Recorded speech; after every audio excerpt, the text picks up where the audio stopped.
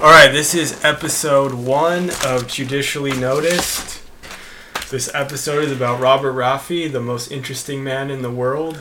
He's a licensed lawyer, real estate agent, federal corrupt practices, compliance attorney, and just basically the most interesting man in the world. Federal corrupt practices. I don't remember that one, but what is that, James? Isn't that the license you went and got at the Santa Monica airport? Oh, my anti-money laundering license. I mean, it fights federal corruption, I suppose, in a way. So if you're a mobster, don't go to Rafii. You'll get caught. Alright, let's do some let's first introduce ourselves. This is a brand new podcast. My name is James Alexakis, Esquire. I've been practicing personal injury for a year, and then on the side I have a vintage action figure and comic book store online. So I guess that qualifies me to help people that are injured and sell you some Star Wars crap. I'm Robert Rafii. Esquire, that's right. I've been practicing law for a little over 3 years. Currently, my specialty is in contract law. I deal with both drafting, reviewing, and negotiating agreements of all sorts. I also enjoy playing my guitars, building computers, and watching YouTube videos about vintage computer hardware. Okay, well, let's jump into it, James. Well, first, let's introduce this podcast. This is a podcast we kind of came up with at lunch one day. We're just kind of thinking, hey, it'd be cool to have a podcast that basically, gives some people some basic legal advice, but also is funny about, the trials and tribulations of law school, the bar, court experience, the stuff they don't teach you in school. We thought we'd, give back to our community by talking about this and having a good laugh. So that's the intro to our podcast. So, yeah, this podcast will be a great way for us to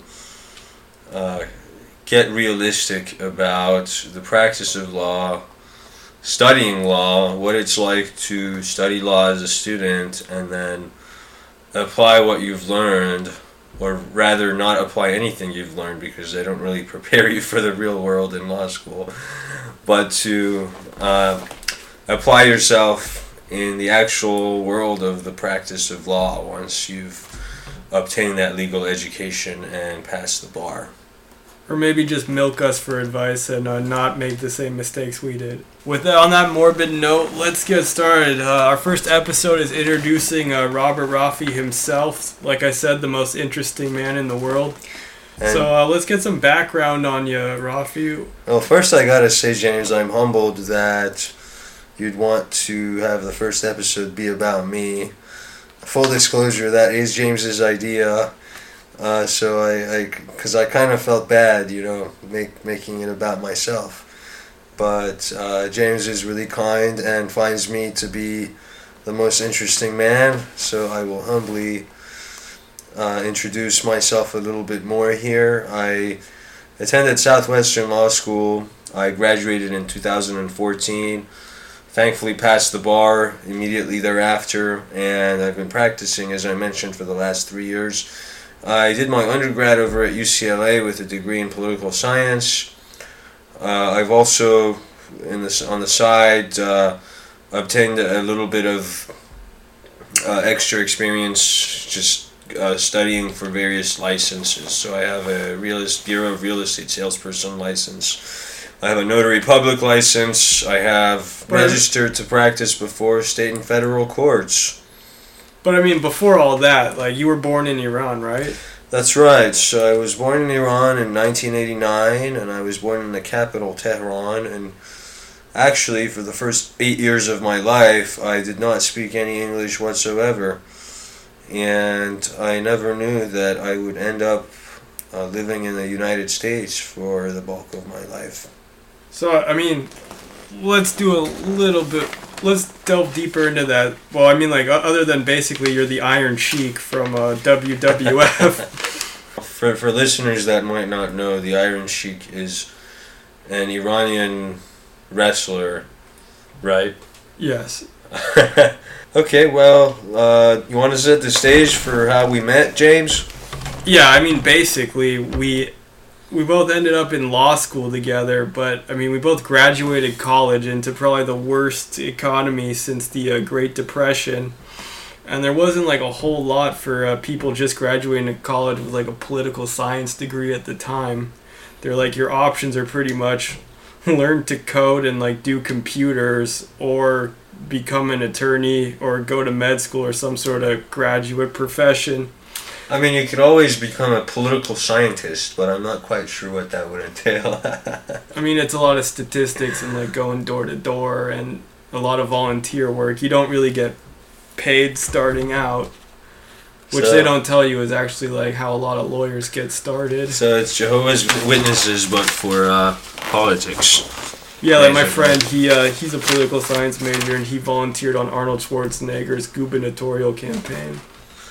High school with, and he worked on the Arnold Schwarzenegger campaign. James knows like half the famous people in the city of Los Angeles, so I think that's always an interesting point of discussion. Yeah. So basically, Rafii and I ended up graduating college and going to law school because there weren't a whole lot of job opportunities. Investment banker was not a real popular choice back then. What else? The real estate market had imploded, so there was no money there. Yeah, it was bad.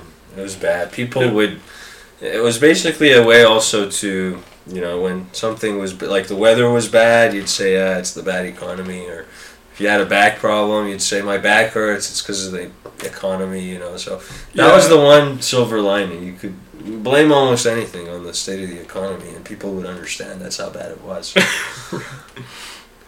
So yeah, we ended up in law school in Koreatown, which is the safest part of Los Angeles, especially at 12 midnight. Yeah, he's being sarcastic there. It is the ghetto. Now it's gotten better. Well, now it's gentrified. Now they have a Whole Foods, I think. They have a Starbucks Plaza. Wow. All sorts of things. Right after we graduate, they get cool stuff. Yeah, it was all under construction while we were in law school, so we didn't get to enjoy any of that. And now there's dorms. You could live there. There was a shooting while we were in law school off the Shell gas station just around the corner of our law school. So there was that. Yeah, the LA riots also took place there, but that was well before we went to law school. Yeah, there was also a murder that occurred inside our law school before we went there. Really? I didn't even know about that. When it was Bullock's Wilshire Mall, or yeah, when it was a law school? One of our professors, I think, prosecuted that case. Just a fun fact, and apparently Charlie Chaplin also shopped there. Yeah, Charlie Chaplin, Judy Garland, William Randolph Hearst. All kinds of interesting people. Yeah, so our law school does have some history in Southwestern Law School, you know. And now they have the Lego model of the school inside the lobby, which is a new exhibit they just added. That is something worth checking out. I'd love to go and check that out. It gives me a reason to finally visit the place. I'll give you the pictures. It's not that exciting. I mean, it's not like the Lego movie where, you know, everything is awesome. And, right. So, I mean, we ended up in the same section. We ended up in Section C. Yeah, so our law school sectioned people off to different groups. There were 3 of them, right? Right. Basically, every law school does that. They section everybody off into groups of 100 students per section. And they take in a 1L class of 300 people usually. Okay. And then they cut the bottom 20% at the end of the year. That's right. Yeah, that was a little scary. Half the people we knew after the first semester didn't stick around for... Well, maybe half would be an exaggeration, but quite a few people did not show up for the second semester. Yep, some people transferred. Stuff happens. I think the bar exam in, like, 2008, the year they had the earthquake during the bar exam, like, the bar exam had a 64% pass rate. So all these companies were like, wow, like, in California, the hardest bar, there's a 64% pass rate. That's great. That's a pretty viable job for people who don't have, like, any job prospects. What's it sitting at now? It's lower, right? Oh, it's much lower. It's abysmally low, even though they made it now 2 days, so yeah, I think it'll jump up. It was 3 days when James and I took the bar, and now that we've gone through that agony, it's now 2 days. So I suppose that's good for prospects, but... we're kind of bitter about it because we had to do more work than other people are going to have to do. Yeah, you have to sit there for 8 hours for another day and read dense material and answer ridiculous questions. They're like, if Tommy slipped and fell, who's liable? The hotel he fell in? And what was it like living in 18th century France? And there's always a baker of some sort who had a bakery and sold baked goods, and there was some form of legal disagreement involving this bakery and the baked goods. Right, and there's always Black Acre. And then there's Green Acre and Blue Acre and these different. But Black Acre is always like the shittiest one. Like something bad always happens to Black Acre. Who came up with this terminology? I have no idea. I hope they rot in hell. Did a group of property professors, and Black Acre is a term of art in the property law, real estate course that every 1L first year law school student takes. And so there's terminologies that they use, or terms of art, our professor liked to say. Yeah. But I mean, Rafii and I didn't even become friends really until the second year of law school, because your first year, everybody hates each other. And at our school, my mom actually met my first year study group one day at the Santa Monica Mall. These gentlemen, 5 of them, came up to me in a JCPenney style store, like a Macy's or Mervyn's type store. They all came up to me and they all gave me fist bumps, and my mom goes, "Who were those guys?" And I'm like, "Oh Mom, that's my study group from law school." She's like, "Really? Because that looked like the Armenian Mafia." Well, now come on, our school has diversity. Yeah, every type of Armenian. If you look up, I think they officially, because Southwestern always wins that diversity award, I think they officially have, I don't know what Armenian is listed as, but they have like every single Armenian there. I think the school had to be like 40% at least Armenian. And like the other 60% is Persian, which is geographically close to the same region of Asia. And I guess that made folks like James part of the minority. How did it feel like being a white minority, James?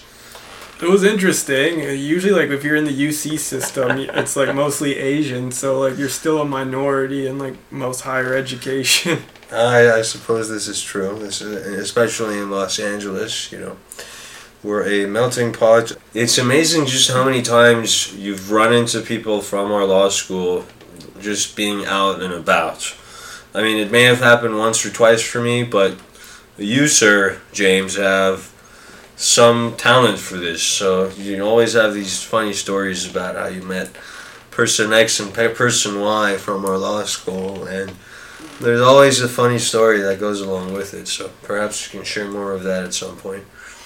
Yeah, I'm happy to. I'd especially like to get some of them to come and guest spot on here. Oh yeah, we've got quite a few notable characters here that we'd like to have for our guests of honor. So yeah, after reading your notes, which were like a court transcript of everything that happened in class, it had like, Veronica said that, you know, this case was about an ice cream truck factory.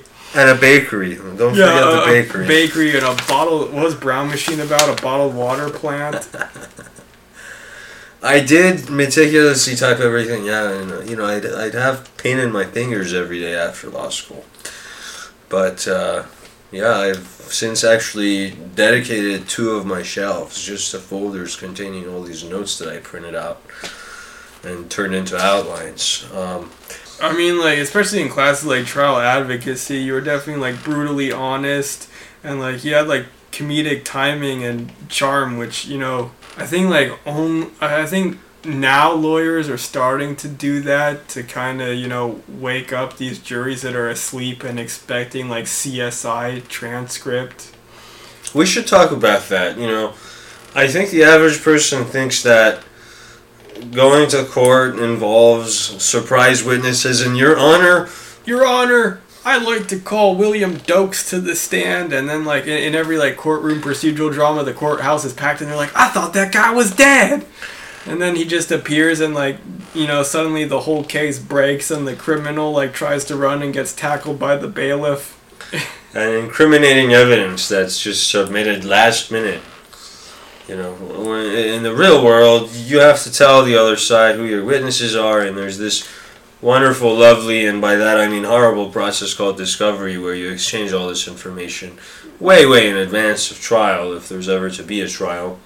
Right, they know what's happening 3 to 6 months before your case goes to trial. And as far as the admission of evidence, there's a separate hearing between the judge and both parties, before the jury ever comes into the picture, where the judge weighs the probative value of each piece of evidence against the potential way that it could prejudice, to be even comports rather with the rules of evidence, which themselves are a whole entire course that you have to go through in law school. Evidence. But so let's go back to our law school experience. I think you made a couple songs and you had some YouTube videos in response to law school.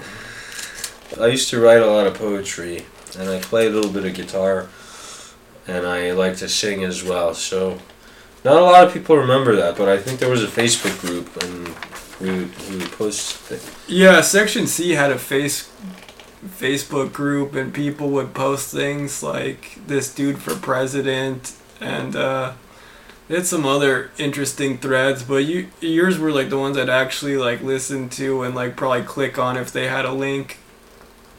I think one of them was a video of yourself playing the guitar and like making fun of some professor. It's pretty funny. Oh, I think you're talking about the Lexus Nexis contest, because I made a guitar video about that. But it was more just a comedy video about how Lexus Nexis was useful. I don't remember talking about a professor on it, but I actually won a contest with that video. What'd you win? I got a $400 Amazon gift card.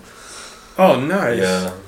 Which I spent in chunks to buy. You didn't blow that on strippers and cocaine? Amazon gift card. How would a stripper feel if you tried to pay her for a lap dance with an Amazon gift card? They might actually be okay with that. I mean, it's like cash, right? I think they did that. I think they did that in Deadpool, in the movie Deadpool with Ryan Reynolds. I think he tries to like pay her with like a Yogurtland gift card. What does she do? I think they go and play skee ball or something. Okay. I don't really remember the film too much. I mean, that's what I would be inclined to do if someone tried to pay me with a Yogurland gift card. I would say, let's go play skee ball. Deadpool, random movie. Shout out to Deadpool. So, you want to talk about the Socratic method before we... Right, for those of you who don't know, the Socratic method is basically a lazy approach to teaching where the students really teach the class. The professor has an outline probably similar to this podcast of things they want to discuss, but they start it by giving people cases, which are basically real cases that were really litigated in courts in the Supreme Court. They hand that out to students to read a night or two before. And then you're supposed to brief it, which means like you have to write like what the court held, what are the facts of the case, what was the reasoning behind the decision. And then you get called on. Like, cold called. Yeah, cold called. Basically like the teacher takes the roll book and they circle some names and they look at them and they're like, okay, Joe Smith, today you're going to talk about, balls v. California balls. And then some professors make you stand up if they can't hear you, but others just let you sit down and read your notes and talk about the case, and they kind of guide you by asking you questions. Now, our problem with this method, at least for me personally, came down to being nervous about getting called on to the point of not being able to actually understand the merits of the case. Because getting grilled by a professor was always impending, especially...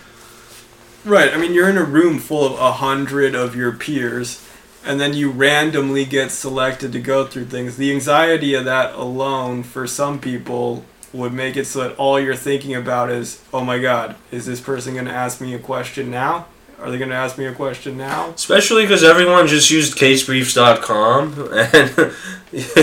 and which is a website that would brief your cases for you, so you wouldn't have to manually spot the issues and summarize the case for the professor yourself. And so oftentimes it just became a race to be able to get the relevant information online if you got called on. And of course there were students who actually outlined their cases, but at the end of the day, it became more about being prepared to answer the professor's question, at least for me, than it was about actually learning about the case. Right, and applying that to maybe studying for your exams. Right. So, personally, I was never a fan of that method. What's your take on it, James?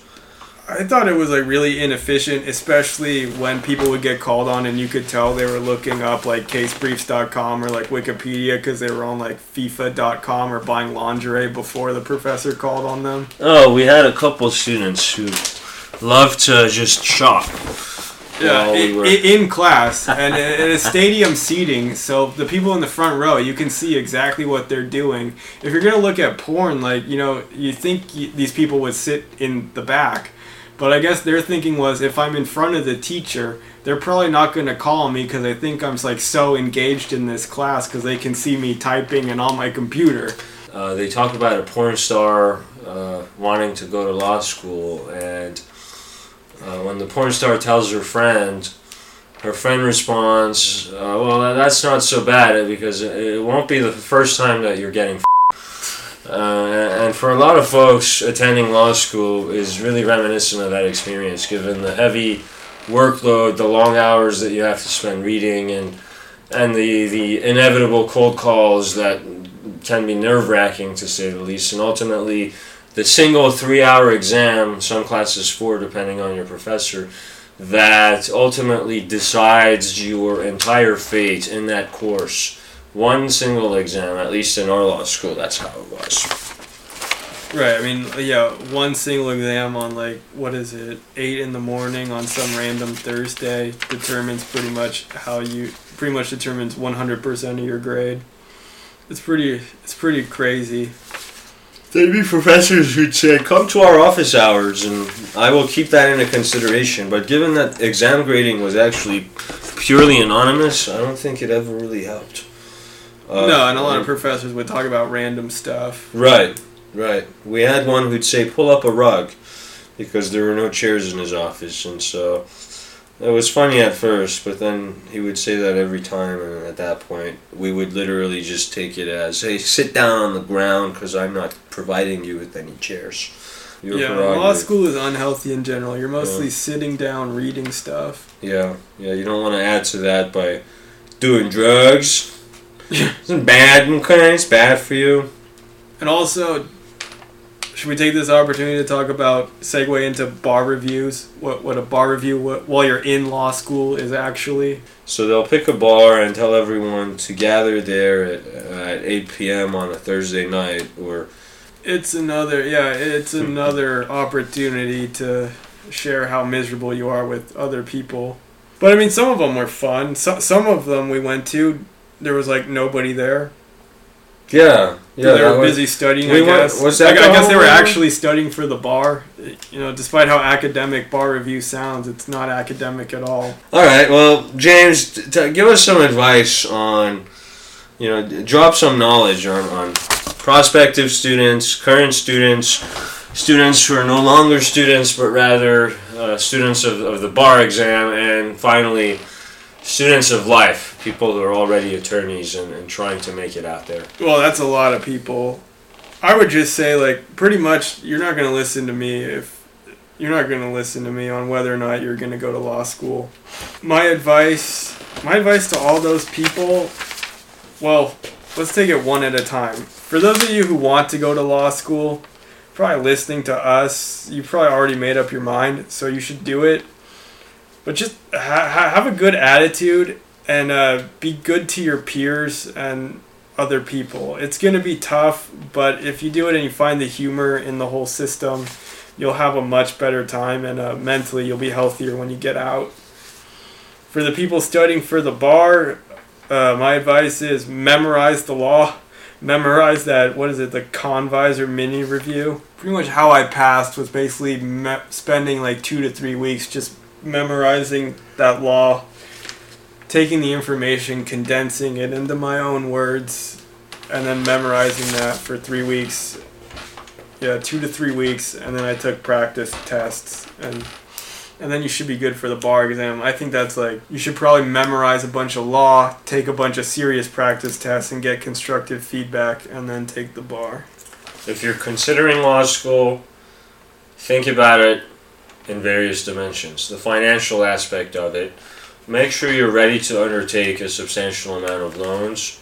If you're not going to be able to pay for it or get scholarships, make sure that you're doing everything you can to cut down on your costs, because your future self will thank you. Once you're an attorney, it will be difficult paying it all back when a substantial portion of your income has to go towards it. Once you're in law school, make sure that you don't get too hung up on individual cases. What really matters is doing well on that one exam that defines your grade. So if the professor grills you and you don't feel well and he puts you down, or you just feel like you didn't do well with explaining the cases or understanding the cases, you have to understand what matters most is actually getting a hold of a good outline, whether it's one that you made yourself or with your study group, or if you're lucky you got from someone else who already took the class, and use that to try and do well on the exam by learning the laws